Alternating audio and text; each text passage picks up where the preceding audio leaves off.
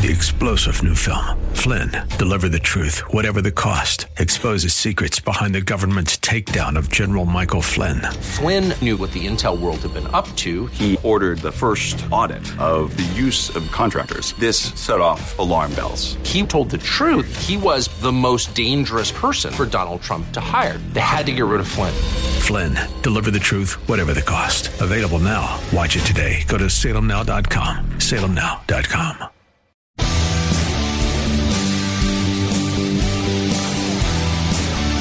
Are you looking for truth from God's Word that you can understand and apply to your life?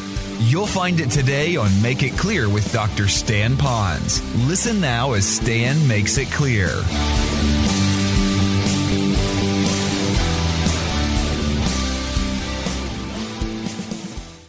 And that would mean that God is no better or no greater than I am. So I don't need that. I need a God who's bigger and greater than I am. So I don't understand it. But I can make a little sense out of this. This tells me that the Lord can be at every place, any place He wants, because He's always present. So He is in heaven, but watch. He is also abiding intimately with those that have a correct heart towards Him. And He defines what that correct heart is. So we don't have this distant God that we're going to go visit someday. We have a God that we know theologically is around here, but we also have a God that's right here with those who are wanting to be intimate, that have a whole heart toward Him. That's the kind of God you want to enjoy. Let me go a little bit further. It says, also with those with a contrite and lowly of spirit. And now He says, I'm with you if you have that spirit, but I don't want you to just be this beat up person. He says, in order to revive the spirit of the lowly and to revive the heart of the contrite. Implying that if you want me, I will be with you because you're broken, but I'm not going to leave you broken. I'm now going to be with you to revive you. To give you that spirit of a feeling of well-being, spiritual well-being. I will be with you. Those of you who are married and have a good relationship in your marriage, and I pray you all have, and you all are working toward that. Carol and I have, I think, a really good relationship. Now, there are times that Carol's not right, but other than that, no. There are times that we have a bad hair day. We do that. But I will tell you that Carol and I are truly each other's best friends. Now, this doesn't leave the Lord out. But when Carol is off island, there's a real sense of loss. I mean, the house turns into a bachelor pad, if you know what I mean. She's not there. We call each other. It's a joke around her family. Oh, that must be Stan on the line again. There's that communication going on, back and forth, back and forth, back and forth. I'm not one of those that even if I watch TV, that I like to watch TV by myself. I just like being in Carol's presence. And most of the time, I think she likes being in my presence. It's that intimacy that we have with each other. And that intimacy is not always born on, if you understand, the sexual intimacy.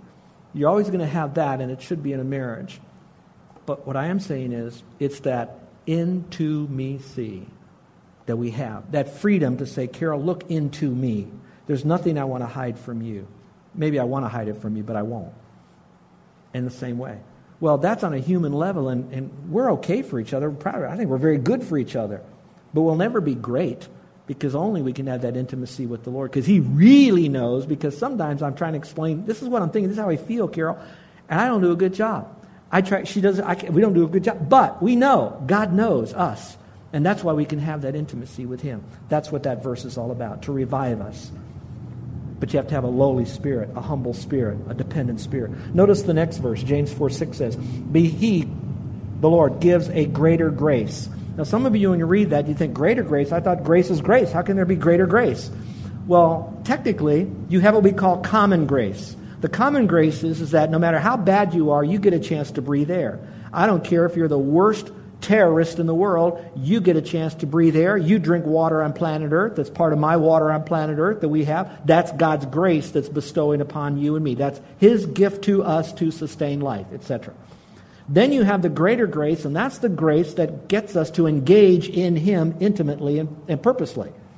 That grace is now given to us when we come to Him humbly and saying, Lord, I need You as my Savior. That's why we're saved by grace through faith, and it's not of any good works. So He says, I will take you into my forever family. That's what that next verse is talking about. We're saved by His grace. That's the greater grace. And when I get that greater grace, that same grace that saves me, this is beautiful, keeps me forever saved in His family. I will never get kicked out of His family. When I'm bad, it's His grace that disciplines me. Read all about that in Titus. And then it also says that that same grace is not just saving me, keeping me, and disciplining me, but that same grace is also teaching me how to walk in a way that will develop my intimacy with the Lord and further His kingdom building. So His grace is a greater grace, and that grace is available to you today, right now, as you're hearing my voice. All of that is all based on Him. Now, here's my point. Who would not want to have intimacy with Him? Well, I'll answer that. Often those people, when life gives them a horrible blow and they begin to point their bony finger at God and say, "No, I don't believe, there's no God, I can't ever believe in a God like that." You might be listening right now, and I'm not marginalizing you and I'm not mocking you. As a pastor for so many years, I've had those days early on, not so much now, and if they do start swimming into my mind, I usually quickly shove them out, but here it is, here's my point. When you look to the Lord and you have those bad days at that point, I want you to know that God still loves you and He is wooing you right now. And He says, while you may never get that leg back that was blown off in battle, while you may never get back that mate who left you for another person, while you may never have that teenager who at one time loved you and sat in your lap is now running and fleeing for that which you love and believe, He says, I will never leave you. And, watch, and you get heaven beyond this world. That's the joy of seeking Him wholeheartedly and having that result. Let's go to principle number 2. Principle number 2 is we seek God wholeheartedly by investing significant amounts of time in fervent prayer. You will find that while it is good to communicate with your family and friends through text, and I'm speaking positively of that. I'm speaking positively of texting, those of you that are into that. I don't know who's listening right now. But when you're texting to your family, I want you to know now it's not good to do it during church. All right, it's not good during certain time, but you're texting it. Why is that good? Because if you're not texting or doing anything else, that means you're not in some way engaging that other person with information. You're not connecting. So in that case, it's good. But would not we all agree that wouldn't it be better instead of just doing, well, let's go back all the way to a tweet and how few words you use there. Then a text is few words. Well, okay, I'll email them. Well, that's a little bit more, and you can do that. And some of you say, I'll forget email. I'm going to send them a nice letter, and we get all this nice station. We do that. That's great. That's great. More effort shows maybe a little bit more time that you're going to invest in that person. But tweets, text, emails, letters, notes, as much as you try to color it up with the greatest grammar, cannot always express the tone in which it is said. You cannot look into their eyes and into their heart. You cannot go through their eye gate into their soul by just writing. Now, that's not saying don't do it then. What it is saying, yeah, tweet, text, email, communicate often. But it's when you can sit down uninterrupted in a safe environment to be able to communicate what your heart is or what your plans are or what you need to resolve or where you need to go. I'm going to tell you that is what breeds connectivity and intimacy. That's with human beings. Can you imagine how much better it is and easier it is with the Lord? For one thing, I can't text while I drive. I can, but I shouldn't. I can pray when I drive. Because nowhere in Scripture does it say I have to raise my hands, lay on the ground, beat my chest, close my eyes. It just says I have to talk to Him. And don't even have to do it out loud. But I can talk to Him anywhere. That's the intimacy. That's this point here about being fervent in prayer. But I'd like to crank it up a notch. Instead of just texting or communicating to God once in a while, I chose the word fervent. Scripture uses another word very similar. It's like devoted. I'm devoted to this. I'm devoted to Him. I'm devoted to the connection root, which is prayer. I'm devoted to this. I'm fervent in this. And that's what God wants. So I'm going to ask you a question. Apart from thinking about God and calling that prayer, set that aside for a moment. Apart from the rub-a-dub-dub, thanks for the grub prayer, or thanks for the prayers before you do maybe a major decision, or maybe the prayers you get out of a devotional or you see at the bottom line a 2-sentence prayer, here's my question. When was the last time you had a heart-to-heart conversation, uninterrupted, fully focused prayer conversation with the Lord? When did you do that? Don't raise your hand. It's not to make you feel guilty. All it is like a doctor asking all of you, when was the last time you exercised? All right? That's all it is. And so now what we have is we can sit there and with a non-humble heart, point one, give all the excuses why we couldn't. Some are going to be reasons. I realize there's a realistic world, but some of them are excuses. Or we can humble ourselves and say, I am broken. I have let television, I've let getting my kids involved in all the sports on the island that I can. I've involved myself in trying to keep up with all the Facebook messages that are coming my way, that I have relegated to God very simple, quick little prayers. But I know the value of prayer, and I will pray. I'll do that tomorrow. I'll do that tonight. None of that is to make us to feel guilty necessarily, as much as it is to say, you're right, Lord, not to me, Lord. And I want to be more fervent in prayer. Now let's look at the verses that I selected. Remember, the Bible is loaded with them. Just talking to the Lord in prayer. Not necessarily always asking Him for something. Psalm 55:17, the psalmist says, evening and morning and at noon. Would you circle that? Evening, morning, at noon. Now we could make a big deal over you do it at night. Maybe that's the last thing you do is you sign off with God. Maybe in the morning, the first thing you do is you say, good morning, Lord. Not good Lord, it's morning. But good morning, Lord. You start your day with Him. Maybe at noon, maybe you're going to do it. I don't mean you're praying over your sandwich. I'm talking about a noon-type prayer. I don't know that it's all talking about that. I think that's maybe a good part of the case. I think a bigger thing is to say, watch this now, watch this. In a Jewish environment, which this is set in, although we're Gentile believers, but a Jewish setting, a day is basically sunrise to sunset, and I'll just kind of do it for our language, 12 hours. So it's basically saying, I'm going to pray all day long. I'm going to be in this experience of talking to God. So whether you schedule out a session with God, and I'm a big guy for that. I think we need to do that like you schedule taking a shower, like you schedule where you're going to have lunch tonight or today. All right, you schedule that. On the other hand, I want to warn you about putting you into a schedule. I think it'd be very dangerous because some people get so locked into their little schedule of devotions that they relegate all their time of communion with God to the schedule, and now what they've done is they compartmentalize their relationship purely to a schedule. So work it out yourself so that you have that intimacy with the Lord. Sometimes kick into the schedule. Other times, don't be a slave to a schedule. Go beyond that.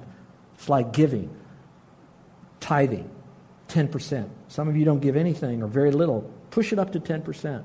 Get yourself in the schedule. Once you're in the schedule, don't be a slave to the schedule. It's grace giving and way beyond. That's what it's saying there. Okay? So let's look again. It says, I will complain and murmur. Ooh, isn't that weird? I will complain. It actually, I looked in different translations. It actually means I'm complaining, murmuring. I'm pouring out my heart, my pain, the things I don't understand, my gripes even. Everything that's with me that I can't figure it out. And then it says, and He will hear my voice. Did you catch that? Say that with me. And He will hear my voice. Now, that sounds contradictory. Because here it says in Psalm 66, it says, if I regard iniquity in me, He will not, iniquity in my heart, He will not hear me. Here it says, I'm pouring out my complaint, I'm griping to the Lord, and here it hears me. There's the difference. One is, if I'm regarding it, I know this is sin, I don't care, I'm going to keep on doing it, and then we want God to bail us out. That's not going to work. It doesn't say He can't hear us, it just says He won't hear us. This verse says, I have a murmur, I'm complaining. That's saying, Lord, I'm hurting. I've got issues in relationships. I have issues with my health. I don't know where I'm going. I sometimes feel far from you, Lord. I want to do one here. I want to get my heart right towards you, Lord. Help me out. And it says, and He will hear you. Now, if it's your Bible, I want you to circle the word voice. I'm wondering if it says in here to give us a release so that we don't have to do just silent prayer. That there is that actually talking to God out loud. Many years ago, when Carol and I were living in the mountains of North Carolina, they do a lot of things differently in the mountains of North Carolina. I won't tell you everything that they do in their churches there, but one thing they did do is that they had the men sit on one side, the women sit on the other side. That's one thing they did. And then at prayer meeting time, we do all the prayer requests, have our little Bible study and all that. Then they'd say, okay, time for prayer. And our very first time, we had our kids with us, never experienced North Carolina church praying. They fell on their knees. I thought, okay, I can do that. So we get on our knees. And then they start praying. And everybody prays out loud. So there's this roar in this sanctuary. And I think they're praying louder, thinking that maybe God will hear me over so-and-so's prayer. I'm not marginalized. I'm just saying that they prayed out loud. It doesn't mean we have to pray out loud in a public place. All this is saying is that this psalmist said, I prayed with my voice and He heard me. So I'm just submitting to you is, why don't you try that? Why don't you try that? Give a prayer out to the Lord out loud. The next verse says this. They were continually devoting themselves to the apostles' teaching, to fellowship, to the breaking of bread, and to prayer. Now, all I want to say about that is it says continually devoting themselves to prayer, but prayer was as important as listening to the Bible taught. The apostles' teaching, we might say. Communicating to them what God had to say to the apostles to say to them. They were devoting themselves to fellowship, getting together around the Aloha time table on the lanai, going to functions at people's houses where they have food and fellowship and games and things like that. They devoted themselves to that. They've devoted themselves by not missing the times of communion, the Lord's Supper, the breaking of bread, and to prayer. So all I see in this is that as much as we commit ourselves to these other things, have we committed ourselves to a time of prayer? Do we spend as much time in prayer as we do in fellowship or in teaching? Is there an equality going on here? An equitability happening here? Do we do that? And I throw it up the backside of that is maybe some of us, all we want to do is hide in little prayer meetings and we don't go to the other things. The point is that they had their life balanced and prayer was a part of it and they were devoting themselves to it. They invested significant amount of times. Then you have Paul telling Timothy, constantly remembering you in my prayer night and day. And that was a constant communication with the Lord. Principle number 3. Principle number 3 is that we would seek God wholeheartedly by getting a grasp on God's Word. All right. If you remember the 3 phrases I'm saying here is seek, the second is God, the third is wholeheartedly. So if we're going to seek God, Scripture says, Jesus or the Lord Jehovah says in Jeremiah, he says, if you seek me, you will find me. So there has to be that devotion, that fervency of seeking the Lord. Now, number 2 is I need to seek God. So it's not about God. It's not the God of other people necessarily. In other words, to see God through their eyes. I need to seek God, seek God. And then it says wholeheartedly. Well, if I'm going to seek God wholeheartedly, the biggest question now is not the seeking and it's not the wholeheartedness. The real issue is am I seeking the real and only God? But a lot of people that are seeking God, I mean, some of them will crawl on their knees up a tremendous amount of stairwell to give a little something in some image of Christ in some cathedral, okay? And so I will not doubt that they're seeking wholeheartedly. My question is, are they really seeking the God of the Bible? The true God. And the only way I'm really going to know God is not necessarily by just reading theologians. And I'm not against that. I've got the books. I do it myself. But the point is, I need to know the book right here. Remember, if God says to seek us and He says that we will find Him, my belief is that God wants us to know Him ever so much more than we will ever want to know Him. Do I hear a witness on that?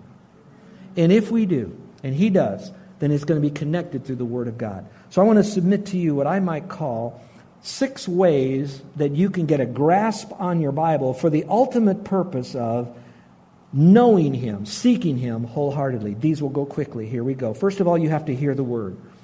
You've got to put yourself underneath the sound of God's Word. Now, whether it's the audible sound through CDs or apps on your phone that'll speak the Word to you, and there are plenty of those that are out there, or whether you listen to it on Sundays from the pulpit here, audibly we're talking about. I think hearing Him means not only hearing Him with your ears, but also hearing Him with your mind and your heart.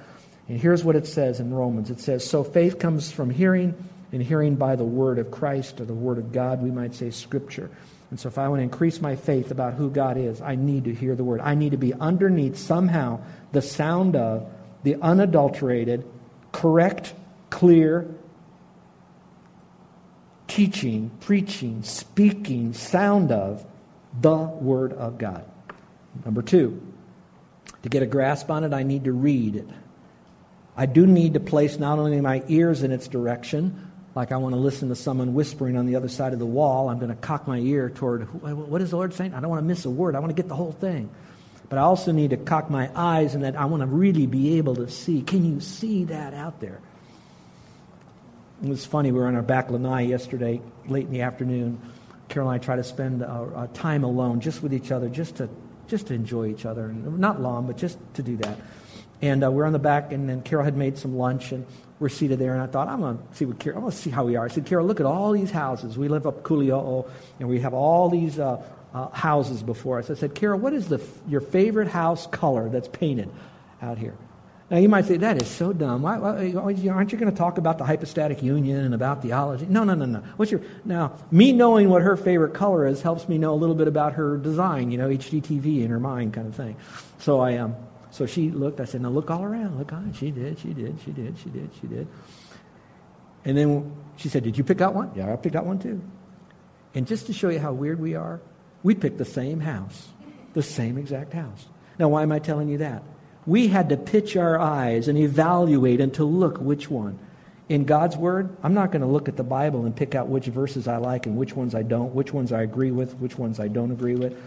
What I do want to do, though, is I want to pitch my eyes to the Word as long as my eyes have the ability to see, because sometimes when I'm seeing it, I'm looking at passages all up and down, all the way. Get yourself a good Bible. Get yourself a leather Bible or a Bible that you know you're going to have a long time with big enough print, preferably a study Bible, preferably a Bible that has a literal translation rather than a paraphrase or something like that, and own that Bible with a pen, hear it, read it. Look at the verse. This is coming from Revelation, probably one of the least read books in the Bible, other than the tiny little prophets in the Old Testament. And here's what it said. Blessed is he, or she, who reads and those who hear the words of this prophecy. I like that, 2 in 1 verse. Reads and hears. But also says, and heeds the things which are written in it, for the time is near. So you are blessed if you read it, you hear it, but you also apply it. We'll talk about that later. Let's look at the third bullet point. There are 6 of these. You need to study the Word. You need to study it. In other words, it's not just reading it. I often say, can I do this? Many years ago when we were in North Carolina living, remember that church I talked about? They would have wells there. Not every house had water. A lot of houses, you would get the rainwater that would then fill up into the ground. Then you'd have a big, huge well-like, and they would plummet sometimes 200 or 300 feet into the mountain to find the water source there. And then they would suck up whatever water that they had, and then it would spill over into a big catchment, maybe half the size of this stage up here, and they would collect the water. Then in that, they would then have a pump at the bottom that would suck up the water that would go into your house, and you would literally drink that. There'd be no filter, there would be no chlorine, there'd be no fluoride, there'd be nothing. You just drink that. I said all that to say this. They never took the water from the top of the tank. The pump always went to the water at the bottom of the tank. Now, I know at the bottom you have the sediment, but right above the bottom is the purest of water because the stuff that isn't floats to the top. Now, with that horrible, weak illustration, let me show you what I mean.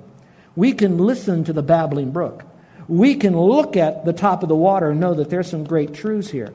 But it's when we plummet its depths by studying this, when we take it in its entirety, I'm going to tell you that you will see God as He really is revealed in Scripture, and you can't but help love Him with all of your heart and seek Him and want Him. You've got to do it by studying. That's why it says, by these wonderful Bereans. Now these were more noble than those in Thessalonica, for they received the word with great eagerness. And I like the next phrase, examining the Scriptures daily to see whether these things were so. They were checking it out, making sure it was accurate. And that word examine means they studied it. The next is they memorized it. They memorized it. You know, it's important that we not only drink it, but we let it change us. And memorization is really the thing that does it. Now, I know it's hard to memorize, so let me give you a little trick. Many years ago, someone asked me if I'd memorized Psalm 119. You'd heard the story already, and it has 176 verses in it. So I chose to compartmentalize the whole psalm up into topics so that the verses weren't verse 1, verse 2, verse 3, verse 4. It was like in the subjects of whole heart and teaching and quicken or to be made alive or to seek the Lord, all subjects. So I had like a running counseling commentary on Psalm 119. But it was hard for me to memorize it. Then there was a guy that came out with a memorization plan that really worked. It was called the Ron Hood memorization plan. Basically, it boiled down to this. You'll memorize it. We'll say, you'll learn it, you'll forget it. You'll learn it again, you'll forget it again. You'll learn it, you'll forget it. You'll learn it, forget it. Learn it, forget it. Learn it, forget it. Learn it, you got it. Did you catch that? You got to do it again and again and again, then finally, you got it. So those of you that are out there, you're going to get it. I was teaching this, and I had a Vietnam veteran came up to me and he says, my mind is so I took drugs and I can't really memorize. I can't remember what I memorized. And so what I told him, I said, God loves you and I love you too. And he understands. So don't worry about trying to memorize it. No, I didn't say that. I said, you do the best you can. And if you can't spit it back after you memorize it, don't worry about it. You know why? Because if you are focused on this, you're trying to keep it in your mind, it is still supernatural, because it's a supernatural word. It's going from your mind through your spirit into your soul, and somehow it will captivate you in a way that you might not quote that verse exactly right, but it will change you. You're listening to Make It Clear with the teaching of Dr. Stan Ponz, founder of Make It Clear Ministries. Make It Clear is dedicated to taking the Word of God with clarity into every person's world. It is the support of listeners like you who make the ministry of Make It Clear possible. You can provide your tax-deductible gift to Make It Clear online by going to makeitclear.org, or you can mail your gift to Make It Clear, P.O. Box 607901, Orlando, Florida 32860. Thank you for helping us make it clear. If you would like to have Dr. Ponz speak at your church or event, please send us an email at tellmemore@makeitclear.org. Thank you, and remember to make it clear.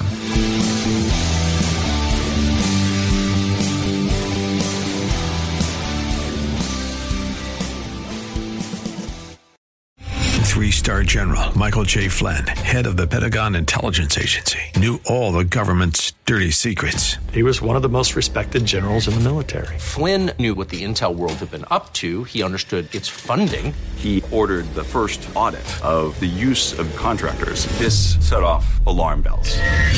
The explosive new documentary, Flynn, Deliver the Truth, Whatever the Cost, uncovers the facts behind this scandal. Flynn told the truth. He was the most dangerous person for Donald Trump to hire. I find out the worst enemy that I'm going to face in my life is right here in America. They took my assessment and they wanted me to change it. And I was like, I'm not changing it. They had to get rid of Flynn. With in-depth interviews, archival footage, and never-before-seen personal records of the man behind the headlines. I just felt like I was drowning. Flynn, Deliver the Truth, Whatever the Cost. Available now. Watch it today. Go to salemnow.com. salemnow.com.